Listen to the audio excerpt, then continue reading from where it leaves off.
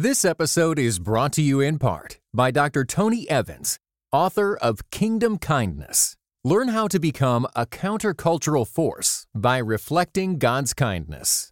Find this and other uplifting resources on Amazon.com or wherever books are sold. Welcome to the Table Podcast, where we discuss issues of God and culture. Brought to you by Dallas Theological Seminary.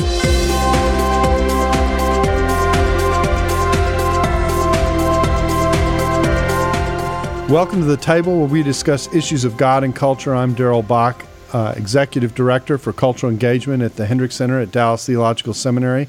And our topic today is actually a very serious one. We're going to talk about pornography and pornography in the church in particular, and the various ministries that are available to help people deal with this area and what's going on in this area. And I have three experts here to help us negotiate this material.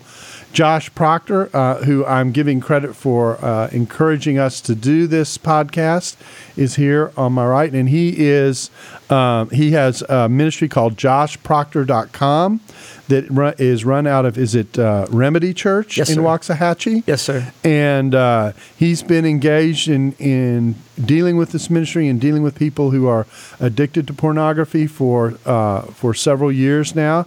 And then Joy, and I'm probably gonna mess this up, but Joy, is it Pedro? Yeah. Oh, how about that? Okay. Founder of Joy Pedro Ministries, and she's been involved in this ministry for some time. And then Josh McDowell, who is coming to us from California, just back from Manila, who is founder and director of Josh McDowell Ministry, which is a part of Cru, and he has been connected, he was telling me, to Cru for 55 years. And if the name sounds familiar and the look looks familiar, you're probably familiar with Josh for Evidence That Demands a Verdict, and More Evidence That Demands a Verdict, and now I guess a volume 2 is out. Is that correct, Josh? No, it's a complete revision, 70% new. Oh, wow. Come back to the title, Evidence That Demands a Verdict. Okay, and is that out yet, or is it about to be released? Yes, it came out 2 weeks ago. Okay, all right, very good. And I think I sent you a copy. You did. I did, and I you probably already sold it. No, I have it sitting on my desk. I very much appreciate it. And Josh, we have another first with you here, and that is you and your son are probably the first father-son team that we have had who've both been on the table. So I guess the ribbon is in the mail or something. But anyway, so it's a pleasure to have them with us to discuss this topic, and I'm gonna go around the room first and have them talk about what got them into this ministry. And Josh, we're gonna respect our elders here, so you're gonna get to go first for there in California. How did you get into a ministry that's involved with pornography? About 9 years ago, I started to sense there's something wrong with culture, with the youth and all, that was affecting their authority, their source of authority. Darrell, I couldn't put my finger on it. It took me a whole year. Usually I can tell you what the problem is instantly. And I remember, and I called my wife and I said, honey, I now understand what it is. It's pervasive internet pornography. And I felt as an apologist that if I do not deal with pornography and its effect upon truth, then I'm not fulfilling God's calling in my life. Because I think probably one of the biggest barriers today for kids coming to Christ is pornography. They asked the question, Cru did, of 485 students who had come to Christ when I was speaking. And the second follow-up, they said, what is your greatest barrier to becoming a true follower of Jesus Christ? Darrell, when they sent me the email, they said, you won't be able to believe this. All 485 students said pornography. Wow. So if you don't deal with it, wow, you're missing God's calling in your life as an apologist. Wow. Okay, well, Josh, and we got two Joshes here, so I'm going to be Josh challenged during the podcast. So Josh P, I guess, is what we've decided to call you for Sweet. Proctor. Okay. How did you get involved in this ministry?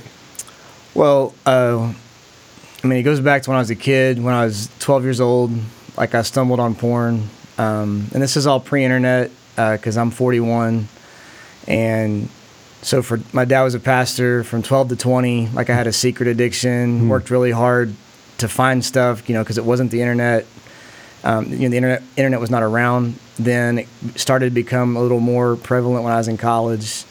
And then God in his grace just pricked my heart and helped me come clean about what I was wrestling with. And in my 20s, led me to two men who set me free, or pointed me to Jesus so I could learn how to walk in freedom that he's given me. And I thought that was it until about 2011, 2012. And I was doing multiple things work-wise, but one of them was like life coaching, mentoring, discipleship, and the other was coaching part-time in a Christian school. And I had never had that many people confess to me issues with pornography ever. And as I was praying about it, the Lord basically said, you know how to help because you've been helped, so start helping. And then it snowballed into what I'm doing today. Oh, wow. And Joy, how did you end up being in this area? Yeah, so it all started my freshman year of college. I was a new Christian. I was healing from some sexual abuse and turning to pornography for comfort. And so from that journey, I just felt so alone and shameful and didn't hear anyone talk about it, especially for women. You hear that men struggle with pornography, but not women. And so I felt even more alone. And I went to Crew. I was involved in Crew, and I went to one of their women's nights, and a woman went first and shared her story of how she was struggling with pornography and found freedom. And that gave me the gift to go second and be able to share my story and find freedom.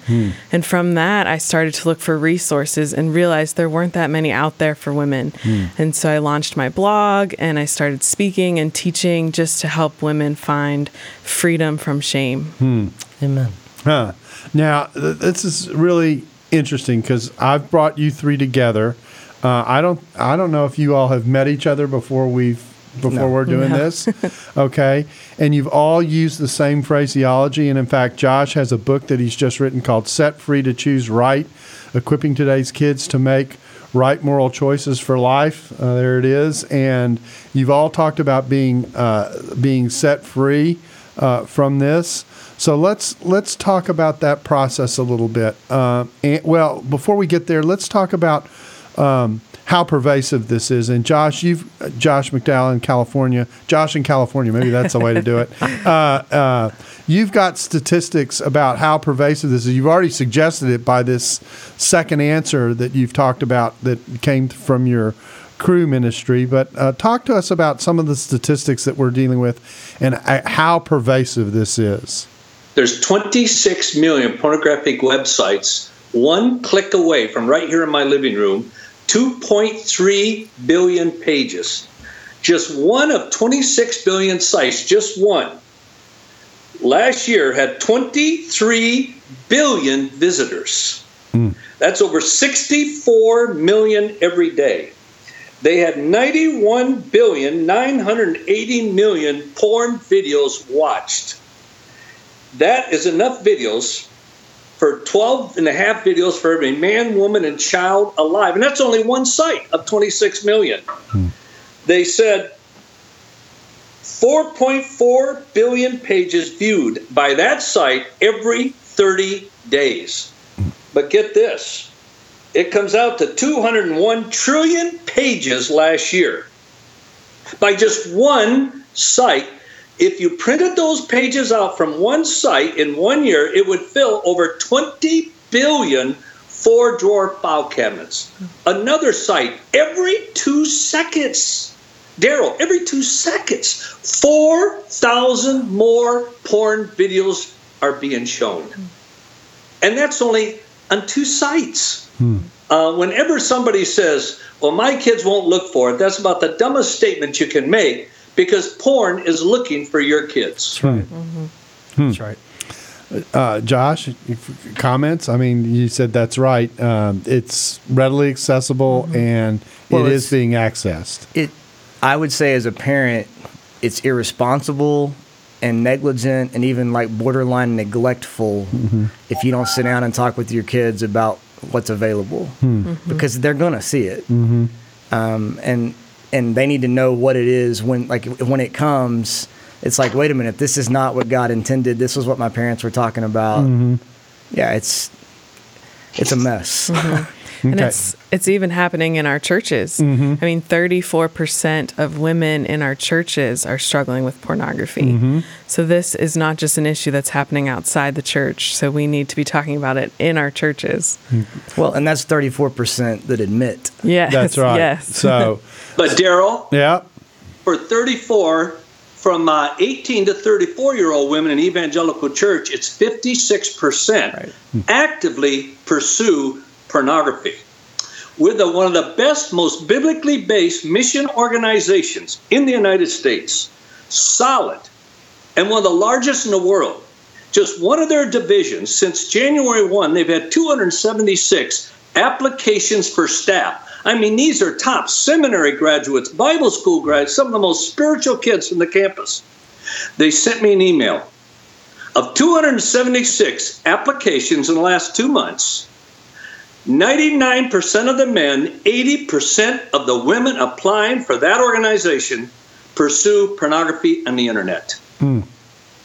That, I can't even grasp it. I can't get my mind around it or my hand, but I know it's true. I can tell you, one of the top Bible schools in America that is so respected, everybody knows about it all over the world. Of their students, hundreds that are studying to go into the pastorate, right now it's probably 100% are struggling with pornography and the internet. Wow. Well, let's. I'm actually uncertain where to go next, but let's start here since this got raised. You said it would be irresponsible for parents not to talk to their kids about this. I think most parents out there who are raising kids who haven't thought about talking to their kids about this would say, okay, at what age? And in other words, what are the signs or the signals or whatever would you have? And what advice would you give in thinking about when to address this? Well, I would say this is not going to be an answer that the audience wants to hear. Okay. But it really depends on the child. Okay. And I think that, especially within church circles, if I know how to pray and I know how to spend time in God's Word and I know how to listen to the Spirit, and I'm actively praying and asking the Lord, when is the right time to bring this to my child? I've heard as young as 6. I've heard, waiting until 10, 11, 12. But if you're not addressing it when they're in elementary school, I think you're missing the boat. And the other thing is, it's an ongoing conversation. It's not like my generation, it was, we're going to talk to you about this once or twice, and now we're good. We've had the talk. This is an ongoing dialogue, and it's almost like you're not redefining sex, but because sex has been so distorted, you have to redefine it from God's perspective. And they have to see it as a beautiful, good, God-given gift, not as this shameful, horrible thing that needs to be done in secret. It does need to be done in secret in the context of biblical marriage, but it also needs to be told to kids, this is a good gift. It's not a bad thing.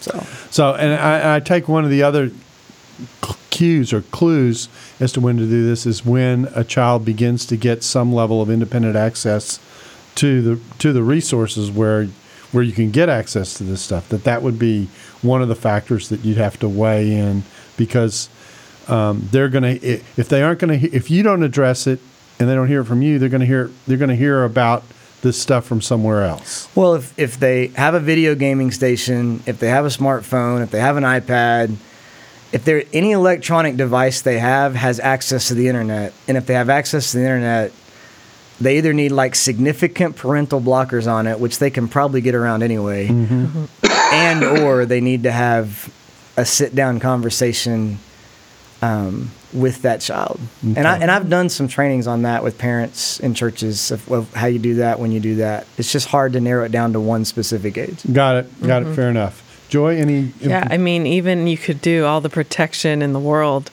but I first discovered it from a friend showing me at her house. So really, it might just happen. And so having that openness with your children, that conversation, kind of, so then if they stumble upon it, they don't feel this shame and this guilt. We don't want to put shame into them. So we want to help create that so that they can talk to us about it. Okay, Josh, you've obviously been working with this a long time in the context of ministry, and this is, I think, a significant question. So what advice would you give in terms of age and approach and that kind of thing? Well, I agree with both Josh P. and with Joy, but I would go further. I would say you've almost got to start at birth. Why? The average age group worldwide right now is 8 years old. I believe in evangelical homes, especially evangelical pastors' homes, it's 4 to 6 years old. And I think you need to start at birth. People say that's impossible. I wrote a book on it called Straight Talk with Your Kids About Sex in the Age of the Internet and Pornography. You've got to start when they're born, because by the first time they see it, you need to build in, like what Josh P. was talking about, build in a very healthy, exciting, biblically based view of sexuality. How beautiful it is. God created it. God created your beautiful body that He's made and all. And you have to evaluate it with each child, as some are a little more mature than others. But you've got to start younger than what you ever think. And here's the thing.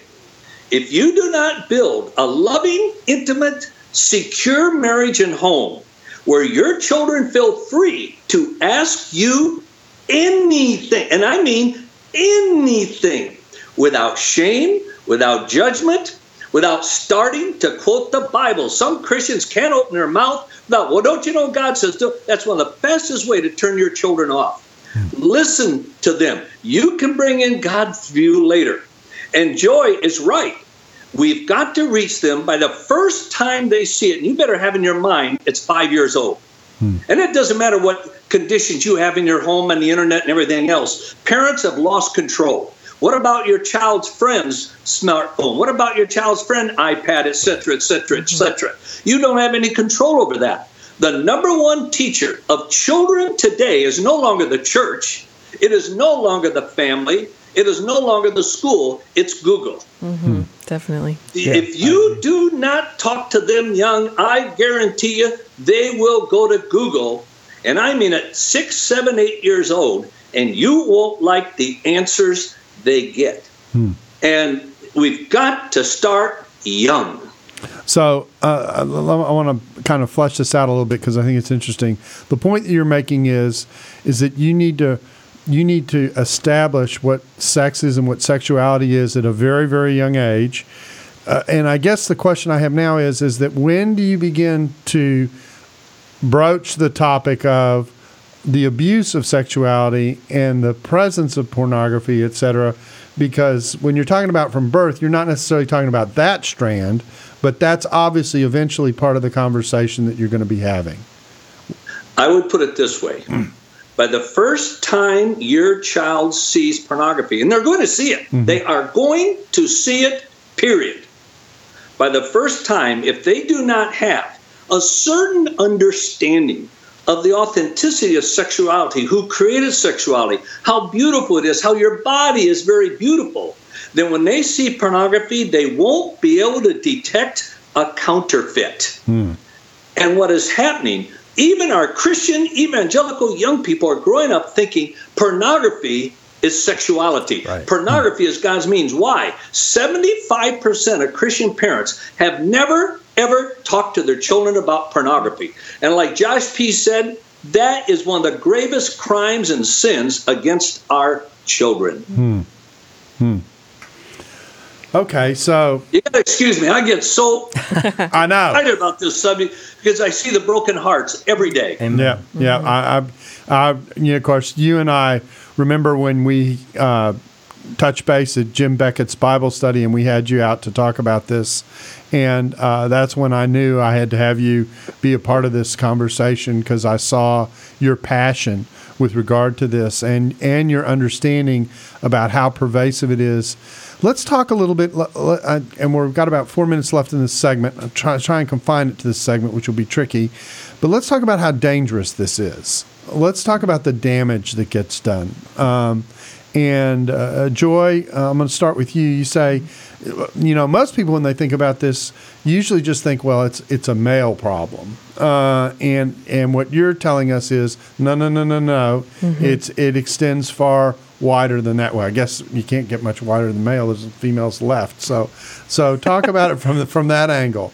I mean, the damage is never ending. Mm-hmm. The shame, the self-hate that starts, and the fact that pornography is fake. So these women are most likely on drugs. They're most likely on drinking alcohol and just experiencing fake sex. And so as someone who would be watching that, they would think, I need to look as skinny as them. Well, they might not be eating these women. And so it just creates these fake images in your head and fake belief about sexuality. So it's just teaching them what sex is. And so if we're not discipling our generation, if we're not discipling our kids with sex, they're going to be discipled by pornography and the internet. And so the damage just, it's crazy. Josh P., damage that you see because you minister. Well, I think Joy's already touched on this, but I think shame is the big one. Mm-hmm. 1 Corinthians 6:18 talks about the one who sins sexually sins against themselves. Mm-hmm. And it's not that a sexual sin is a worse sin, and it's it ranks higher than other sins, because when Paul goes through this list of things in 1 Corinthians 6 about who won't inherit the kingdom of God, there's a lot of other things mentioned, but you cannot. It's impossible to put into words the amount of shame that it puts on that person, as well as the shame that it puts on the people close to that person that are being hurt. And I could talk about a lot of other things to do that damage it, but to me, the number one issue is the shame issue. Interesting.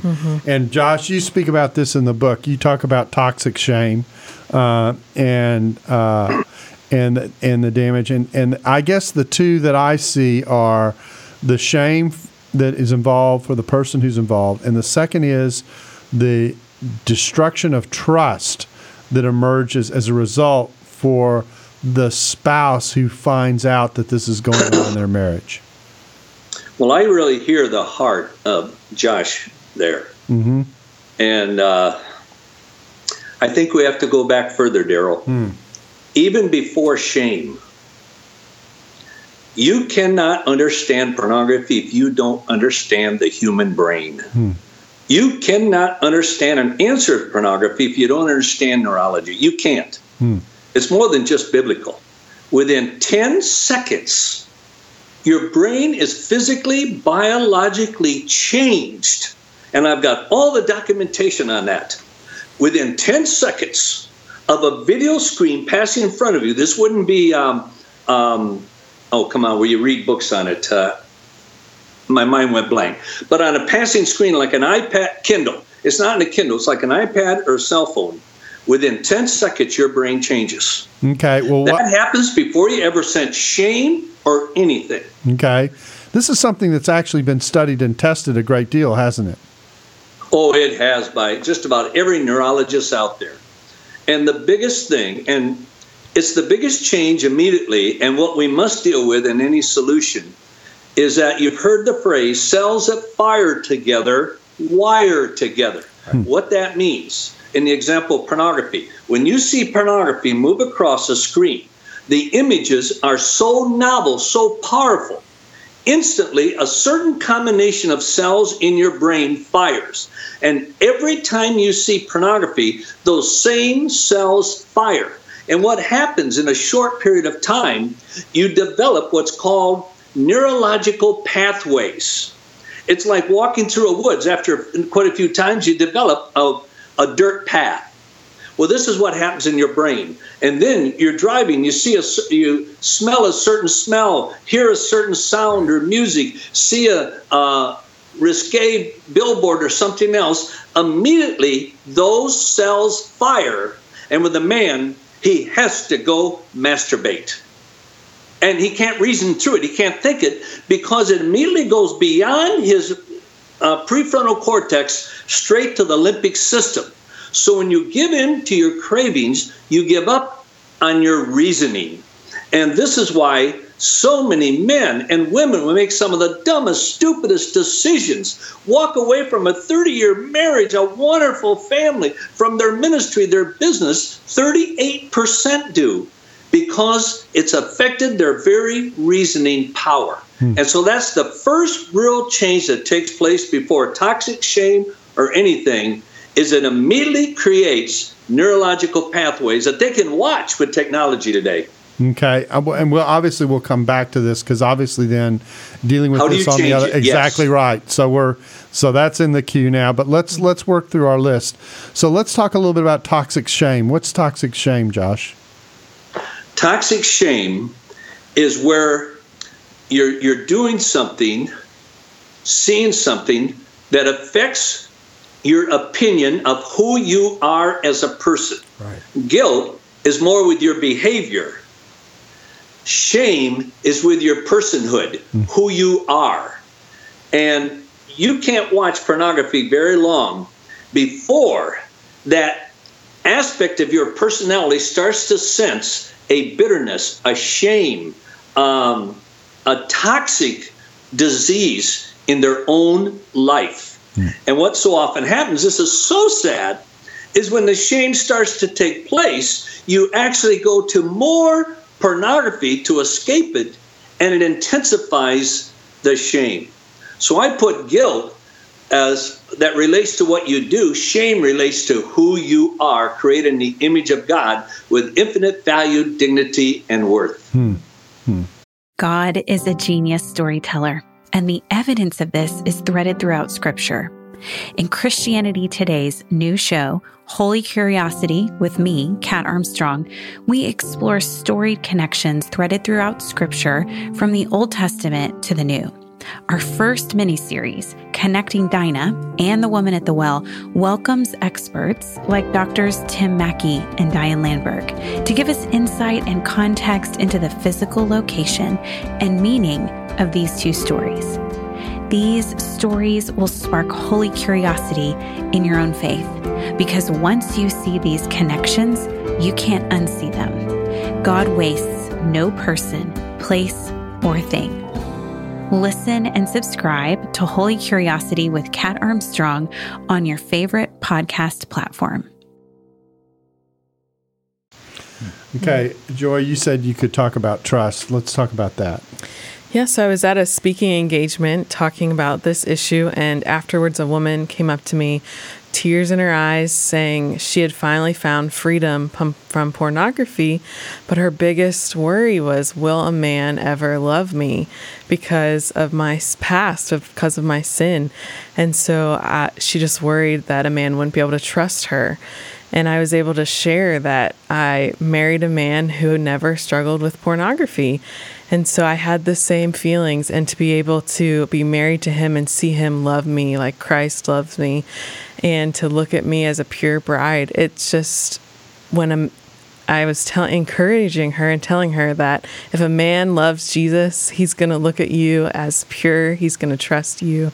And so just to be able to use my story to help her find that healing. Now that's interesting, because the trust that you're talking about is the trust that comes from the person who has participated in the pornography. Mm-hmm. There's another element of trust that's a part of the equation. I'm going to come to you, Josh P., for this. And that is the element of trust of the spouse who finds out that this is going on in their house, and I guess the other word that goes with this, the sense of betrayal that comes with it. Mm-hmm. So let's talk a little bit about that and those consequences. So for my marriage, we went to some Christian counseling, and one of the things that he did is he had a dry erase board, and on the dry erase board he wrote down, like he said, on a scale of 1 to 10, my wife's name is Kelly, so on a scale of 1 to 10, Kelly, how would you rate Josh's understanding of what he did wrong? Mm-hmm. And so she put it at a 10. Mm-hmm. And then he said, on a scale of 1 to 10, how would you rate Josh's understanding of what that did to your heart? Mm. And she put it at a 2. Mm-hmm. And my being able to build trust back with my wife was directly tied to my understanding of her pain. Mm. Mm.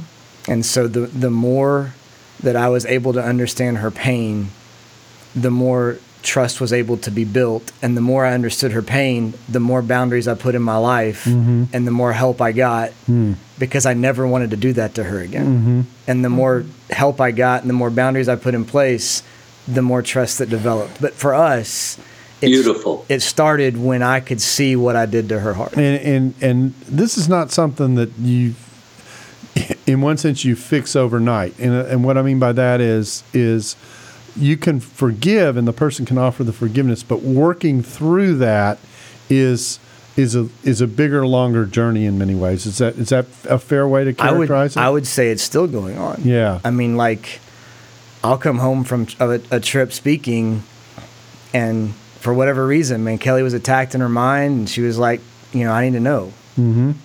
And so then I'm reminding her of the boundaries I have, that I don't stay in a hotel room by myself, that I don't have internet access on my phone, I don't carry a lap, so I'm reminding her of all those things, and then I'm like, and babe, I didn't do anything. And that instantly, like, the trust is back. But it's for our marriage, I don't feel like that ever goes away. Interesting.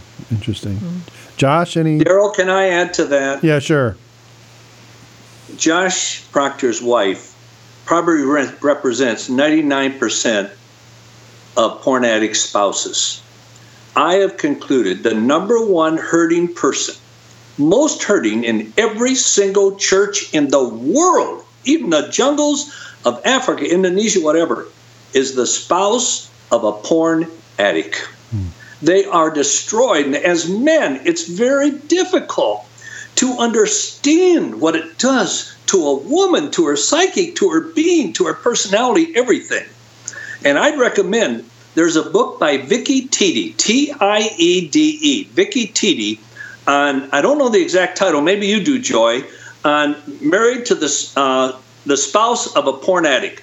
I believe every pastor should absolutely be required to study that book.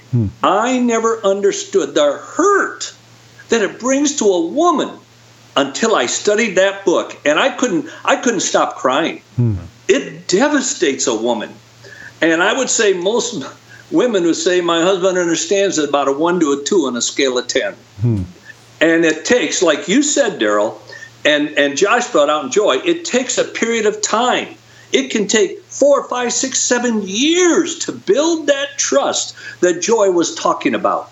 And I'll tell you this, if you don't come clean 100%, your spouse will never experience the joy and the freedom of trusting you. You must come clean. Amen. So it's obviously a key part of this process, and I do think it's a consequence that isn't in someone's mind. I think who steps in this direction, that they just do what they do, and it bypasses them in some way or something like that. Let's deal with. We've got about 13 minutes left. I normally don't talk about the clock, but in this case we need to. Let's talk about, okay, so I'm in this situation, and what do I do to get out of it? Okay, so what advice do you give to the person who feels trapped and who has that sense of shame? What suggestions would you have? Josh, I'll start with you. Well, we have developed a website with the Southern Baptist of Texas called cravefreedom.com. And it's the 30-day process that we take guys through to start their road to freedom, not at the end of that 30 days that they're free. And so, I mean, that would be one resource. The biggest, Josh just alluded to it. It's come clean. It's confession to God. It's confession to others. 1 John 1:9 talks about, I'm going to experience cleansing when I confess my sin. James 5 talks about, I'm going to experience healing when I confess my sin to one another. The consequences of that are different for everyone, but you can't get free or walk in the freedom that Jesus has given you until you come clean. Okay. So, and then, well, you know what? I'm going to stay here and explore this a little more before I ask the next question, because I do have another one. Joy, what's your... So I agree with Josh. They have to come clean. And in addition to that, they have to be 100% ready to go through this journey. Yeah. Because if they're kind of unsure, they're not ready to fully surrender, I mean, they're not going to find freedom. They're going to keep turning back, and they're not going to press forward. And so they have to be 100% ready to go all in and talk about this issue. And of course, in the context of a marriage, coming clean is eventually, I can't imagine doing it and not, your spouse is going to be involved in that process, and that is I don't know whether to describe it as a time bomb or, risk or whatever. I mean, it seems to me that is the wild card in the exercise to some degree, because the reaction could be literally all over the map. Right. But we also have to think about single people who don't have a partner. Okay. I mean, at least in a marriage, you have someone to maybe help you get through this. As a single woman, they don't have anybody. Well, especially a single woman in the church, because like if she's sitting there and she's like, I struggle with this, and every time somebody is brought in to talk about it, it's about what men are struggling with. Right. It just makes her aloneness increase. Interesting. Huh. Josh, you're getting ready to say something about this. Both here is effective of what both Josh and Joy's talking about, but there's still a more basic beginning solution. Is that if you try to go it alone, you won't make it. That's right. Probably maybe 1% of Christians would ever make it if they try going it alone. If you try going it alone, you'll probably never come 100% clean. You'll never come 100%, I'm going to see it through. One of the best things that I learned after being raped, I was raped from 6 to 13 years old by a man every single week for 7 years. I was forced to watch homosexual pornography for 7 years, almost every single day of my life in my own home, by a man named Wayne Bailey. And after I came to Christ, one of the most marvelous thoughts I ever had, one of the most biblical, I need more than Jesus. Now, I know that sounds heretical, but it's biblical. I need more than Jesus. Pastors and teachers that preach, all you need is Jesus, is probably doing more harm than almost anything else taught on pornography. And if somebody thinks I'm a heretic, then they are, because I'm biblical. Just take your Bible and start with the New Testament, how many scores of time it writes, one another, love one another, pray for another, counsel one another, encourage one another. Look at Galatians, bear one another's burdens. James 5, confess your sins one to. That's not you and Jesus. That's you and a sister or brother in the body of Christ. And when we confess our sins to God, the Bible promises forgiveness. But what does he promise when we confess our sins one to another? Healing. That's right. And every time a parent, a teacher, a Bible teacher, a pastor preaches, all you need is Jesus, they're cutting people off from one of the greatest sources of healing. And it's not speaking in tongues or anything else. It's confessing your sins one to another. We need the body of Christ. I wouldn't be sitting here on this program with you, Daryl, if it hadn't been for Steve Arterburn, Henry Cloud, Faye Logan, Jim Simpson, Dick Day, and Paul Lewis. I needed these 6 men in my life to be there, to love me, to speak truth into my life, to listen to me where I could listen to them. If you think you're going to go it alone, you won't make it. Okay, and the other half of this that I see, that I'm hearing through what you're saying, is that is involved in this journey is the accountability that inevitably has to come on the other end. That if the opposite, obviously, of going it alone is having people alongside who come alongside and who come through this. There's a lingering question in the back of my head that I think I want to get to now, because I think this is where it fits, and that is, there's an anticipation about how the church will react if I come forward. Not only do I have to deal with the time bomb of the spouse, if you want to think of it in that situation, if you're in a marriage, but if I think about coming forward, the issue becomes, well, so what will the reaction be? And I can see a situation in which the anticipated reaction is so, I don't know how else to describe it, negative or so full of rejection that a person says, I don't know if I'll risk coming forward. So what advice would you give to the bodies or the groups that that field the confession, if I can ask it that way? I hope the question's clear. No, it is. Okay, Josh, go ahead. I would say two things. I would say, number one, to read John 8 and watch Jesus' response to the woman caught in adultery. Mm-hmm. There were no stones thrown, mm-hmm. and nobody has the right to throw a stone, whether they struggle with sexual sin or not. Mm-hmm. But there's an interesting thing in there where he says, woman, where are your accusers? And she says, and they're gone. And he says, well, neither do I condemn you. Now go leave your life of sin. Mm-hmm. Too many churches today, when people come forward to confess, pat them on the head. Hey, man, great for being honest. And then they just send them on their way to kind of go it alone. And there has to be a plan for how do you go and sin no more. Mm-hmm. Mm-hmm. The second piece to me is in Genesis 3, where in the midst of sin and shame, and Adam and Eve have blown it for all of mankind, that God still goes to meet with them in the cool of the day. Hmm. And so what I would say to a pastor or to a church leader is, just like Jesus meets you in your stuff, meet them in theirs. Mm-hmm. Hmm.